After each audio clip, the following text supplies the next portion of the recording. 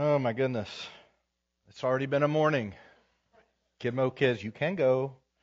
They're ready. You all can go on. All right. Oh, I'm just so thankful for our church family and to be in a community. I'm thankful for testimonies that interrupt the service. Those are beautiful and more important than anything I'm about to say. And so it's interesting is I had a different Mother's Day video, and then as we were going through rehearsal, I was like, this doesn't fit. This doesn't fit. I'm going to change it. We need a different tone. And then just our time of prayer and praise, gosh, just confirms God just wants to do something here today. Even my sermons, I've prepared it a little differently today. So we'll see what's about to happen. But I'm committed to not keeping you late because I know you all have Mother's Day stuff. I am thankful for moms. I'm thankful for my mom. I think she might be watching. She and my dad are homesick as well, and so they sometimes join in. And then if I say something, if I give any stories I'm not supposed to tell, she calls me and tells me, "Why did you tell that?"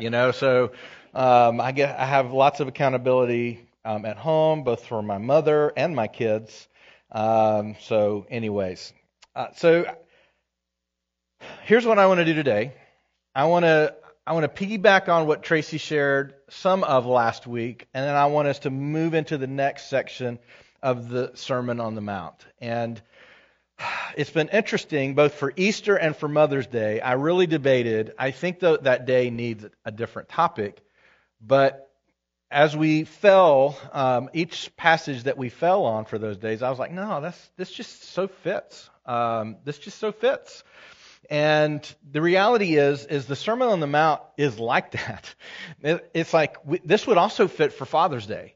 And this would also fit for July 4th or for Christmas. I mean, just about any of these passages, because Jesus is not giving another list of another list of another list. He's giving us thought-provoking ways to engage with Him in Scripture that make us really rethink everything. All of life we have to rethink. And so as we do that, and as we come to this, so many of these passages, we could, if we were going to do something just holiday-specific, they still fit. No matter what you're going through, it still fits. And that's just the way Jesus taught. He was so good at that. He inspired and provoked us. So when you read Scripture, if you read Scripture just to absorb, Scripture is given to us to provoke. So we absorb, but in absorbing, we lock it away to constantly provoke us. So we have to come to it and think about it and pray about it and wonder about it. And, what does this mean for us? So that's kind of where we are. And we're coming to this passage on watch for wolves in sheep's clothing. And it's easy to read through this. As Tracy mentioned, as I've mentioned several times, the lullaby effect of, I've read this, I know this, done deal, got it, be careful. But Jesus didn't teach that way, like you get it one time. It's something that you have to come back to, and you have to come back to over and over and over again. And then you have to sit and let it absorb. And many of these stories we learned at a time in childhood where we just got the basics of the plot, right? Got the plot, got how that works. But He invites us to go deeper and to understand how this relates to us. And as we look through all of this, we have to remember Jesus is not starting something new. In many ways, He's finishing what has already been started. And in so much so that when He would breathe His last, He would say, "It is finished." He was finishing the story, not telling a new story. And that story that He's been telling is one of us being made in the image of God, us allowing sin to come in and contaminate us and the world and our lives and our marriages and our relationships and all the things that we do. It comes in and contaminates us, but God has been consistently faithful to say, I have a solution for this problem, and I'm going to be faithful to bring you to that place. That story has been told from Genesis chapter 1 through the end of Revelation, and it's told right here in Matthew chapter 7 as He's trying to help us see there's a bigger story of Scripture. So this is where we've been so far. I've kind of broken it up into kind of groupings, although I don't think Jesus would have broken it up into these groupings.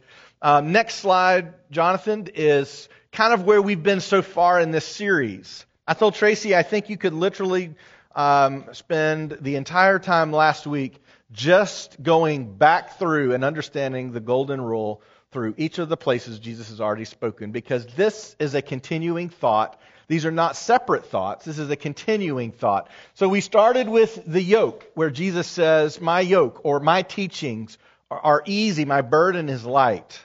Now, Tracy finished last week with, but the way is hard. And so we have this conflict between the hard way and the easy yoke. And I want to spend a little time talking about that today. Then we went to the Beatitudes, where it's less attitudes to be as much as if you are these attitudes, the kingdom is yours. So at times, we make it about effort when Jesus is about heart.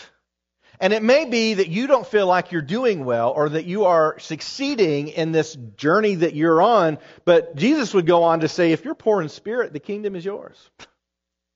If you've broken relationships because you love Jesus and your friends don't like that, the kingdom is yours. If you're sitting here and you're not the biggest mouth in the room and you're not the most absorbing presence in the room, and really you're just someone who's kind of back in the corner just trying to know Jesus, the kingdom is yours. Doesn't mean that the loud people in the room, the kingdom's not theirs too. But if that's you and you just feel like you don't fit, guess what? The kingdom is yours, because the kingdom doesn't fit in this world either. One day it will. One day this kingdom will completely replace the world. But for now, the kingdom doesn't really fit. We went on to salt and light, and that this way of us living life, this is a way. This is not just, these aren't precepts. These aren't do's and don'ts. This is a way of living life. And when we do that, we bring salt and light to the world. And Don did a great job talking about just the reality that light repels the darkness and salt prepares the ground to receive the gospel. And that's how we live. We live in such a way that prepares people to know Jesus. And then Jesus comes along and he says, I'm not telling you a new story. And I'm not ending the old story. I'm not saying all the things you've done from the time of Moses to today don't matter. I'm showing you what it would have looked like had you actually understood it and could live it out. I'm showing you that now in my person. We went on to then some relationship issues. Anger. Right?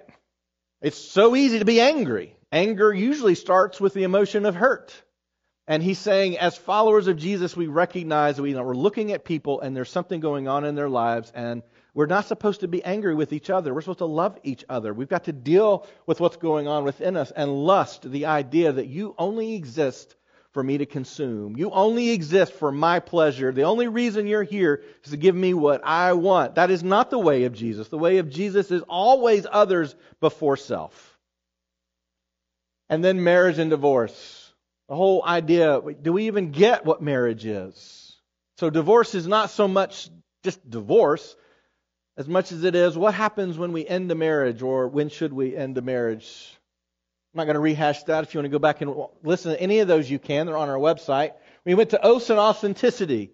This kingdom idea, if we're going to live this way, you have to live in such an authentic way that you don't have to bolster up who you are by claiming that God's on your side. You simply know God and you follow Jesus, and that is enough. Let your yes be yes. Let your no be no. Don't take God's name and to plant it on whatever you're trying to convince somebody else to do, because we can't speak for God. God speaks for himself. John did a great job on the open hand.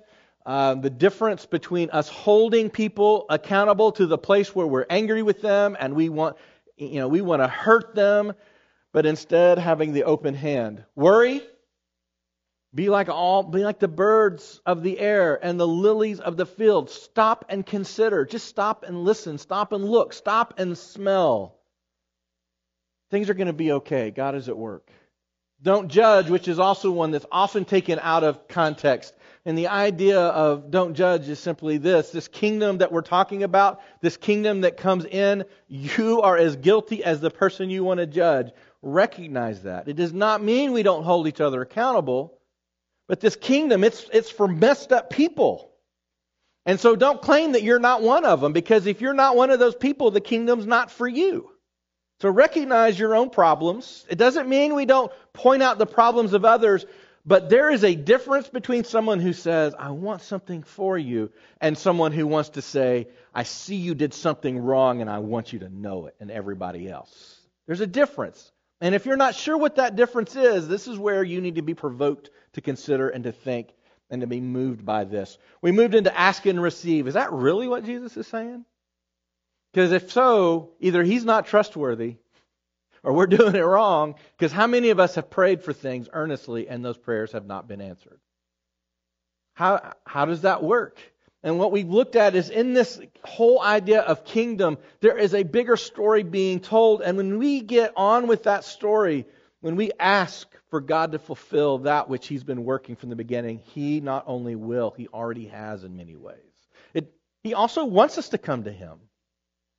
He doesn't give a qualifier. Only ask in the context of one thing. He just says ask. And as we grow and as we understand the kingdom, what we pray for changes. Where I may ask for a raise, or I may ask for a big check to show up in the mail, or I may ask that all of a sudden I lose 20 pounds without changing my diet. As we mature and as we grow, we begin to ask for different things. But He still wants us to bring those things to Him. And then last week, in many ways, the golden rule, it's the biggest lullaby effect of all. Love others the way you want to be loved. And the way the world interprets that is, I want you to love me in the way that you say anything I want to do is fine. But that's not love. And on a day that we celebrate one half of a parenting team, parenting isn't that way.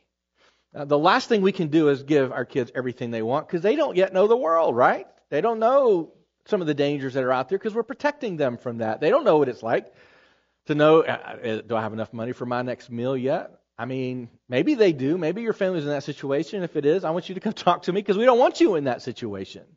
But they don't know what it's like to have to choose between something you want and being able to put food in your mouth yet. Or how am I going to act at my job when my job treats me so poorly? Maybe they're starting to learn that depending on how they're working as a teenager. But there's a lot of things they haven't learned yet. And so we don't just give our kids everything they want. And sometimes when we do that, it takes us a long time to undo that, doesn't it? The golden rule is so massively powerful because it strings together love for God, love for others, and love for ourselves. And it's something we have to understand in the context of what love actually is. What I want to do is I want to tag on to the very end of what she shared because really the next... We only have 2 more weeks, by the way, in the Sermon on the Mount. And some of you may be like, I'm ready to move on. I'm not. I'm not ready to move on. In some ways, I'd like to start back over week 1, and let's just do that again. But we only have 2 more weeks after today. And really, these last thoughts can all be strung together, but I wanted to break them up and give them each their due. But I do want to clip on to the very end of what Tracy shared last week with the very next couple of verses. It starts in John chapter 10, verse 7. I'm sorry, Matthew chapter 10. I'm jumping ahead. I was going to say, that's not the Sermon on the Mount. Matthew chapter 7, verse 13 says, Enter by the narrow gate. For the gate is wide and the way is easy that leads to destruction. And those who enter by it are many. For the gate is narrow and the way is hard that leads to life. And those who find it are few. Beware of false prophets who come to you in sheep's clothing, but inwardly are ravenous wolves. You will recognize them by their fruits. Are grapes gathered from thorn bushes or figs from thistles? So every healthy tree bears good fruit, but the diseased tree bears bad fruit. A healthy tree cannot bear bad fruit, nor can a diseased tree bear good fruit. Every tree that does not bear good fruit is cut down and thrown into the fire. Thus you will recognize them by their fruits. I'm not going to rehash what Tracy shared last week. You can go back. I think she did a great job talking about the imagery and the language.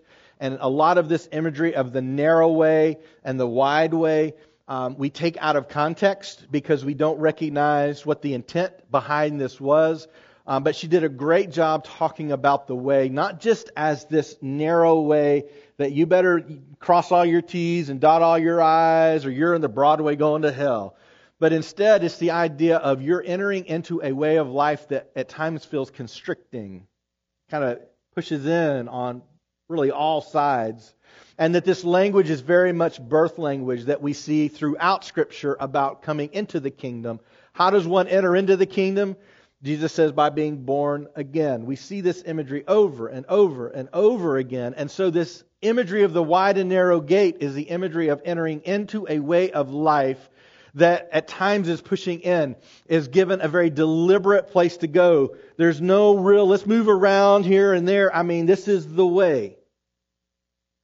And that constriction I found is sometimes God saying, whoa, whoa, whoa, there's a lot of unhealth around you. Stay here on the healthy path. There's certainly that. But I also find that when you choose to follow this path, the rest of the world closes in on you. They tend to want to squeeze you out. They want you to go one way or the other. And whether we're talking about politics or life or relationships, we are usually given one of two choices. You either do this or you do that. In politics, it's this party or that party. In relationships, you're going to choose between this group and that group. And we're constantly given these two choices, and both groups want us to make that choice and reject the other choice. And Jesus often is the one saying, no, there is a third choice. But when you choose the third choice, the other two groups aren't going to be happy with you because they want you to choose theirs. So one of the reasons we are very apolitical here, in the sense that we don't talk about candidates and we don't say this is who you should vote for. We don't provide voter cards that are positive to one side and negative to the other as you walk into worship, because we believe the kingdom is very much, that is our birthplace. That is where we are returning to. It is our nation, and while we have a role and a place in this nation as voters and as citizens, here when we come together as the church, it is our purpose to be in the mind of the kingdom. And what I have found is that what ends up happening is if you choose that way, the other ways don't like you. You're rejected by the other ways. This is often the way of following Jesus and going through that narrow way and this constriction. I love that she shared last week that it's the idea of going single file as well. We have someone that we are following. We have someone that is leading, and that one is Jesus. Jesus says, I am what? You finish it. You know it. You know this to be true. It doesn't always feel true because of all the voices in our heads and in our cars and on our phones. But you know this to be true. John chapter 10, what I was going to read just a minute ago, says this. So Jesus again said to them, truly, truly, I say to you, I am the door of the sheep. All who came before me are thieves and robbers, but the sheep did not listen to them. I am the door. If anyone enters by me, he will be saved and will go in and out and find pasture. The thief comes only to steal, kill, and destroy. I came that they may have life and have it abundantly. I am the good shepherd. The good shepherd lays down his life for the sheep. And if we jump down to verse 27, he says, my sheep hear my voice, and I know them, and they follow me. I mean, this is it in a nutshell. I mean, this is, when I think about what does it mean to follow Jesus, it really is as simple as following Jesus. We make it about a lot of other things. We make it about believing the right things and saying the right things and going to the right church and singing the right songs. And sometimes in my past it was having the right color carpet or the right color choir robes. We literally, first church I ever pastored, almost had a church split over the color of the hymn books. I heard it happen, but when I finally experienced it for myself, I was like, what is going on here? We make it about all these other things, but Jesus is saying, hey, there's a way, and you can follow me, and when you follow me, I am with you, and this is the way of life. So all of the Sermon on the Mount is not so that you can cross all your T's and dot all your I's, and you can say, I'm good and I'm in. It's simply to say this, if you want to be a part of this kingdom that you've been looking for, what he was saying to the Jews about their hope for a Messiah, this is what it looks like. It looks like being poor in spirit, not fitting in, not being on top. It looks like being persecuted because you're not picking their side. It looks like being meek, even though you have the ability to step in and you have a strength that you could impose on someone else, you choose to control it and step back and not try to make somebody do what you want simply because of your imposing force. That's what the kingdom looks like. The kingdom looks like when somebody does something, I don't mean like they irritate you. I mean, they really tick you off. And anyone else would have just laid into them. But the kingdom says, I see you, and I see the reason you did that. Something else is happening in you, and so I'm going to love you, even though there's a part of me that really wants to just, right in the side of the face. That's what I really want to do. But I recognize there's a struggle going on in you too, and I'm not going to do it. I'm going to choose to love you instead. That's the kingdom. Now, there are a lot of people that don't like that kingdom. And if the truth be told, there are a lot of people who go to church that don't like that kingdom. But that is the kingdom. The kingdom that says, I look for ways to add to your life, not just to the ways that you can add to mine. I look to be there for you, not just for you to be there for me. It's my part and parcel of life to be a part of us, not just me. As we looked at Jesus talking about prayer and fasting, and He said, keep the community in mind when you're doing these things. And when you pray, pray as a community. Pray that you would meet our needs, that we would have our daily bread, not just that you would. Jesus is always saying part of heaven on earth is not the lack of hard things on earth. Heaven on earth is when you get what it looks like to live in the kingdom here in this place. And you forgive each other quickly. And you don't hold grudges against each other. And when someone hurts you, you're not looking to pay them back for it. Man, that sounds like a pretty good community of people to me.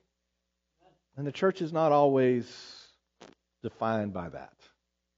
Sometimes we're defined by the ways we hurt people. There's a narrow way, and Jesus says, I am the way.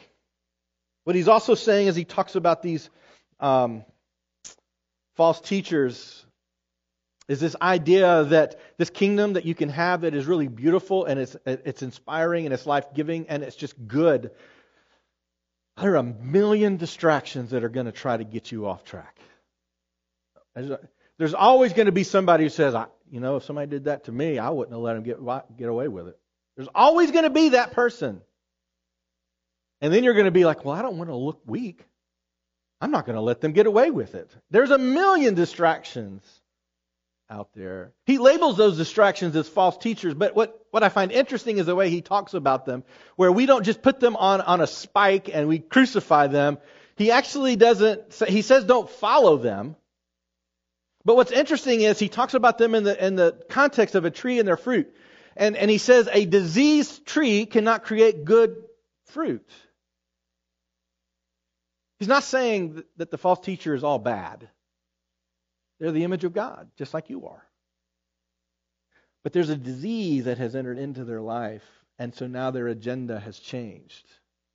Their agenda is for themselves. Their agenda is to use you for whatever they want. And the way that you figure out who those people are is you figure out, well, what do they do at the end of the day? And what is the fruit of their actions and the fruit of their lives? Are they self-giving or are they always taking? Is it something that's about their agenda or is it about God's agenda? But what I find fascinating, I never really stopped to consider this until I started really looking at the whole of humanity through the image of God rather than just the brokenness of sin, is that they are made in the image of God, made to partner with God, to co-labor with God, to manage and rule the world with God, but a disease has entered in. So we can hate the disease without hating the tree, right? Because if we were supposed to hate the false teachers, then don't we have to ignore what Jesus has just said about hating our brother? He said, don't hate your brother. Well, he's just talking about Christians. But the reality is he's talking about humanity. Don't hate your brother, and don't hate the people. Don't hate Christians, but don't hate people who aren't Christians either. The path of least resistance usually leads to death. And when you understand the constricted, narrow way, and you understand that there are a million distractions trying to pull you somewhere else, if you take the path of least resistance, which means you don't push back, which means you don't discipline yourself, which means I just go with the flow, you're leading to a place of unhealth. You're walking away from the kingdom. You're asking for death within your own life or within your relationships. For those who are married in the room, you've got to be intentional about your spouse, don't you? Because sometimes they tick you off. Yeah, don't say yes too loud, all right? Don't say yes too loud. You know, I know you agree with me. So your spouse agrees with me too. That's the thing. They agree with me too. How do you stay married? You learn to be intentional.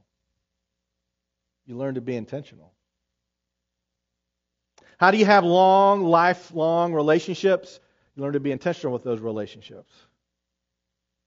How do you have a family relationship? What boggles my mind are the number of families today that when the kids graduate high school, they will not spend time together as a family again. Boggles my mind how large that number is. I just assumed everybody hung together as a family because we do it. And we do it because we watched my parents do that with their parents and then with us. And now we do that with our kids. But it takes intentionality. When we do vacations, we typically do vacations with extended family because we want that for ourselves, we want that for them, and we want our kids to learn that so that they'll take vacations with us. And then their kids will take vacations with them. You have to be intentional about the way you live your lives. There's a freedom that comes in Jesus, but freedom requires discipline to maintain. When we celebrate Memorial Day or Veterans Day or Armed Forces Day or any day that we talk about the military, it typically comes up that freedom isn't free. It's not free. And it doesn't stay free without intentionality. It takes intentionality to live a free life. Jesus is talking about intentionality in the context of there's a way, and it's a restrictive way. And a lot of people won't find it. Because honestly, a lot of people aren't looking for it. When you find it, that's a path to freedom. The path of least resistance is difficult. You won't get the job you want without discipline. You won't have the life you want without discipline. Your bank accounts won't look the way you want them to look without discipline. You don't accidentally accumulate wealth unless you're born into it. And most people who are born into it lose it before they're dead. It takes intentionality. You don't get better at sports without being intentional. Your marriages don't grow without being intentional. And your faith doesn't grow without being intentional. Jesus is talking about intentionality. We can't accidentally get there. We can accidentally find Jesus only because Jesus is actively looking for us. He is intentionally looking for us. He's going after that lost sheep. And then all of a sudden we look up and there he is. It's like, how did you find me? I've been looking for you. But we won't grow in that relationship with him, just like we won't grow in our relationship with our friends or our spouse or our kids without intentionality. The path of least resistance, as we talk about mothering and parenting in the room, peer pressure always comes up. And here's the response anytime an adult brings up peer pressure. Every child thinks they don't get it. And every parent is hoping their kid will not fall into the wrong peer pressure. Because every one of us knows what happened when we did. There are a million distractions out there. If you just go with the flow typically leads to death. You have to be intentional about the life you want, about the friends you want, about following Jesus if Jesus is important to you. And that cannot be summed up in an hour and a half at church on Sunday. It's a 24/7 way of life. Freedom requires discipline. It requires discipline to guard against distraction, to take hard steps, to walk away from unhealthy things. We're in the world of social media, and you are controlled by your social media. You may or may not know that, but you are controlled by your social media. Whatever you watch. We were talking about TikTok earlier this week. TikTok's the endless scroll. I can generally tell where your heart is in the world based on your TikTok feed. If you see a lot of inappropriate images on your TikTok feed, it's because you're looking at a lot of inappropriate stuff. You know what my TikTok feed looks like? It's like house building gone wrong. I mean, this foundation's off, and this is why. It's the most boring thing ever, yet I'm glued. I'm like, that's so fascinating. That is so fascinating. If you have, I can't even remember the name of it. I meant to look up the name of it. It came out a few years ago, talking about the Facebook algorithm. Social Dilemma. Thank you, Don. Social Dilemma and the conflict algorithm. If you're addicted to social media, you should just know this. They got you addicted. And many times they use conflict to do it because they know conflict hooks us. And so if you're like, why am I seeing this? I feel exactly opposite about that. Exactly. Now you're mad. And you're responding. And you're sharing. And you're telling all your friends who think like you do, can you believe these crazy people? It's the conflict algorithm, and it works, and it has made them billions and billions and billions of dollars. We're controlled by our social media. Interesting. I didn't bring this up. This whole Twitter deal with Elon Musk.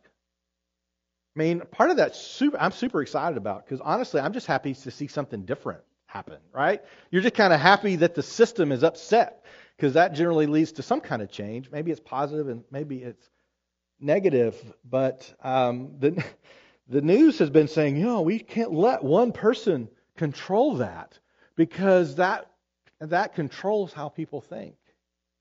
I don't remember who posted it, but they say, the media has been trying to do that for years. They know how to manipulate us, and we fall into it. Those distractions many times consume us and move us, and we don't even believe it. But God, when He looks at us in those moments, we talk about God the Father, but God is referred to as a woman so many times in Scripture. As a woman and as a mother. And you think, that's not my God. My God's a man. He's a manly man.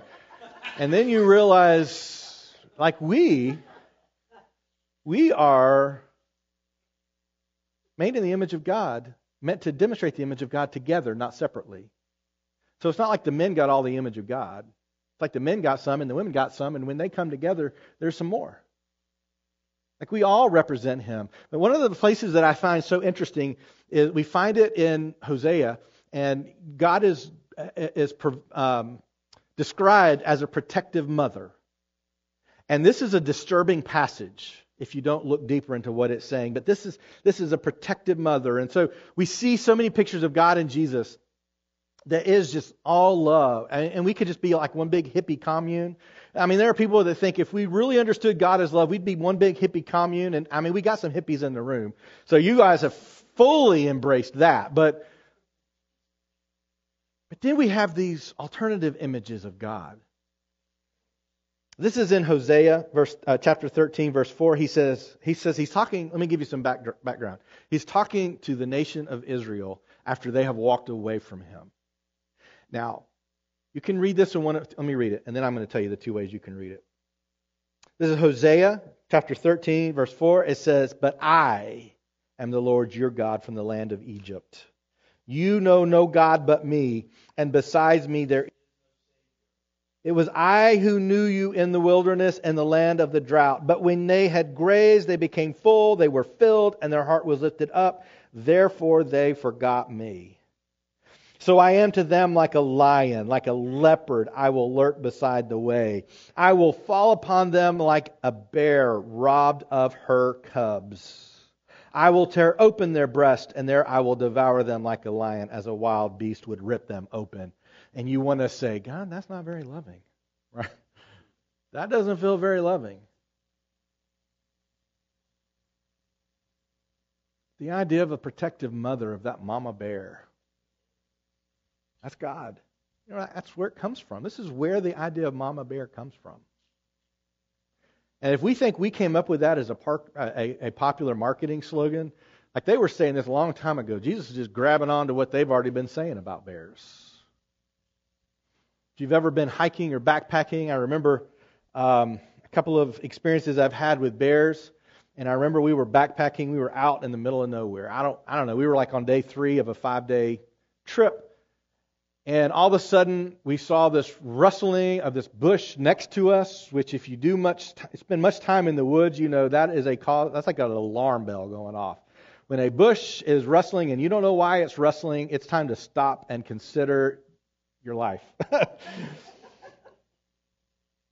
a little bear cub shot across the trail. So we were hot-footing it backwards, getting back as quick as we could, because we knew what happens once a bear goes across the trail in front of you. You're now between that bear cub and its mama, and mamas don't put up with crazy hikers. And it wasn't 30 seconds later, and big old mama bear comes lumbering across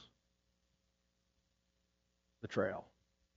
Thank goodness we weren't between her and her cub. One time we went to Cades Cove. As a family, we often like to go driving Cades Cove. You got to go at the right time, otherwise it's a miserable experience. And if you're going to go ride your bikes, if you're not going at like 3 in the morning, you probably ought not ride a bike because you might get run over. But we came out to one of the overlook areas, and there was a big crowd. And what do you do when there's a big crowd like out in the middle of nowhere? You join them, right? That's what you do. You join the crowd. I mean, I don't know what else you're supposed to do. Like, drive on. No, it's like, we got to stop. Something's happening. And so we pull over and we stop and look up, and there's a cub in a tree. So it's like, oh, back in the car. Back in the car. And the number of people at the base of the tree taking pictures of the cub, I'm like, kids, you're about to see something not many people see in their life. You're about to see a stupid tourist get eaten by a bear. And so we're going to sit right here in the car. You don't get between a mama bear and her cub. This is how God portrays himself for you. Now what's interesting is it seems like he's like, this is bad, like I'm looking to kill you. Like he's really mad, but that's not really what the imagery is trying to show us. So we have 2 images here of 2 different, carnivorous, ferocious animals. We have a lion who's just lurking. And if you've seen, watched National Geographic, some of you may have been on safari. I've never been on safari. I kind of feel about safari the way I do about getting at the base of a tree looking at a cub. Like, I'm just saying, here's a big bow around your appetizer. I don't want to necessarily do that. But if you ever watch them, they lurk and they just look. And they're walking and they're looking.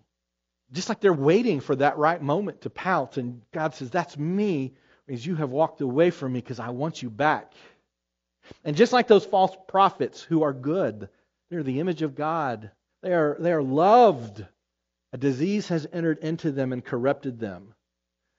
God was looking at the nation of Israel saying, I love you. You are my image. I'm going to redeem the world through you, but you have allowed a disease to come in. Now I'm just waiting for the right opportunity to bring you back. I'm like a mama who's watching their cubs go away, and the enemy is working on them, and the distractions are all around them, and I am ready to pounce because I love you. What a picture of a mom. This is the way moms love. Moms and dads love differently. I don't have time to talk about that, but you know it's true. Moms at times wonder if dads actually love their kids, right? But we do. We just like to have a little fun with them from time to time. But what a picture of a mom. Moms get all kinds of rewards early on, don't they? They're hungry, they want mom. They're sad, they want mom. Anything happens, they want mom. Dad's like, I don't even know why you're here. Where's mom? It's just, you've got nothing to offer me. Your job's been done. Got nothing to offer me. I want my mom. Then someone hurts your kid, and you understand, Mama Bear, because you're about to hurt them. You understand that love, that ferociousness, that defensiveness, that I love you, and I won't let anybody hurt you. Moms take a good amount of grief. My mom took a good amount of grief over me. Conflict over the years, disagreements. As you get older, you begin to love Mom a little more, understand him a little differently, and then when you have your own kids, the whole world changes, and you understand Mom and Dad were a lot smarter than I thought they were. So what is Jesus saying? I'm going to sum this up really quickly. What is Jesus saying in all of this? He's saying it's really easy to get distracted from this kingdom and miss out on all these great relationships and this way of living life that is good, and it brings a lot of joy, and you are in a community of people that you love and they love you, and you help each other, and you celebrate together, and you mourn together, and you're just there with they are your best friends. They are the best friends that are even possible. They're there, a part of you. You screw up, they welcome you back. You say something you shouldn't have, they forgive you. You don't have enough to eat. They take from what they have so you have enough to eat. Man, it's just the best ever. But it's so easy to get distracted, and when we get distracted, we lose it. And then we get mad, and we get selfish. We forget how important they are. He's also saying that the path to life is very, very specific. It's through Jesus. There's no other way. This is also that constricting way because the world doesn't like that. It's fine for Jesus to be a way, but not the way. There's got to be other ways. And Jesus said, but there's not other ways. There's only this way. If you try to do it another way, if you try to do this with other ideals, then you'll miss the kingdom completely. And so, yeah, there's just one way to this kingdom I'm talking about, and it's not going to happen any other way. Jesus is also saying that false prophets pretend to follow Jesus, but they have their own agenda. And you'll be able to tell them by the fruit within their lives. And ultimately, false prophets are worthy of compassion, but not allegiance. We have compassion because they're diseased. We have compassion because they've missed it. We have compassion because they're not a part of the kingdom. We have compassion because they are the image of God who is corrupted. They have their own agenda, and we will not follow them. The only way we'll know that fruit, and the only way we'll be able to stay on that path, is if we know the way ourselves. We won't accidentally get there. The gate is narrow. Many won't find it. Finally, the kingdom is beautiful and full of life. If you want to experience it now and eternally, you must be intentional about who you follow and how you follow. We won't accidentally get there.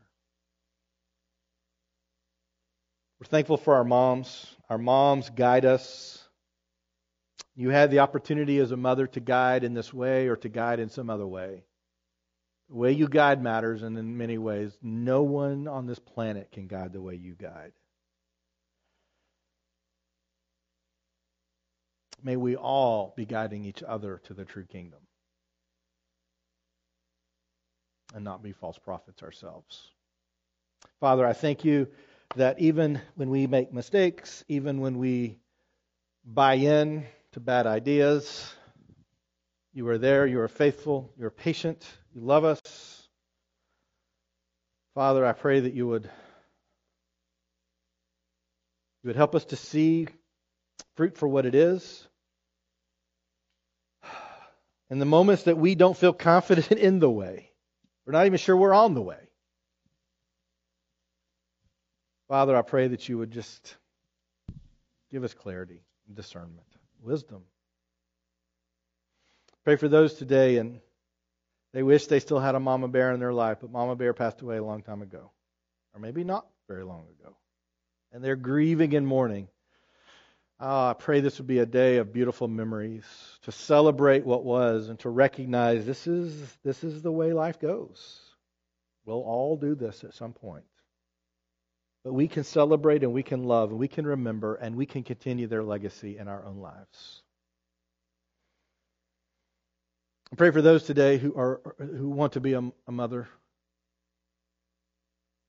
They're trying to be a mother. And it just hasn't happened the way they want it to. God, you have gifted them. And they have a place in this world. They have a life to offer. They have care to offer a child. And I pray Pray that you would bring a child into their life, whether it be through childbirth or through adoption or fostering or, I don't know. God, I pray that you would hear their prayers and you would allow them to follow this path that you set for each of us, that we would all at one point be able to help fill the earth. Pray for those who feel like they're doing it wrong, which is probably every mother in here. For every dad who feels like he's doing it wrong, which is probably every dad in here. Oh, I'm thankful for your faithfulness and your patience with us. I pray not only for discernment for these moms and dads and for myself, but I pray for the confidence that even in our struggle, you are working and you are drawing and you are doing something good.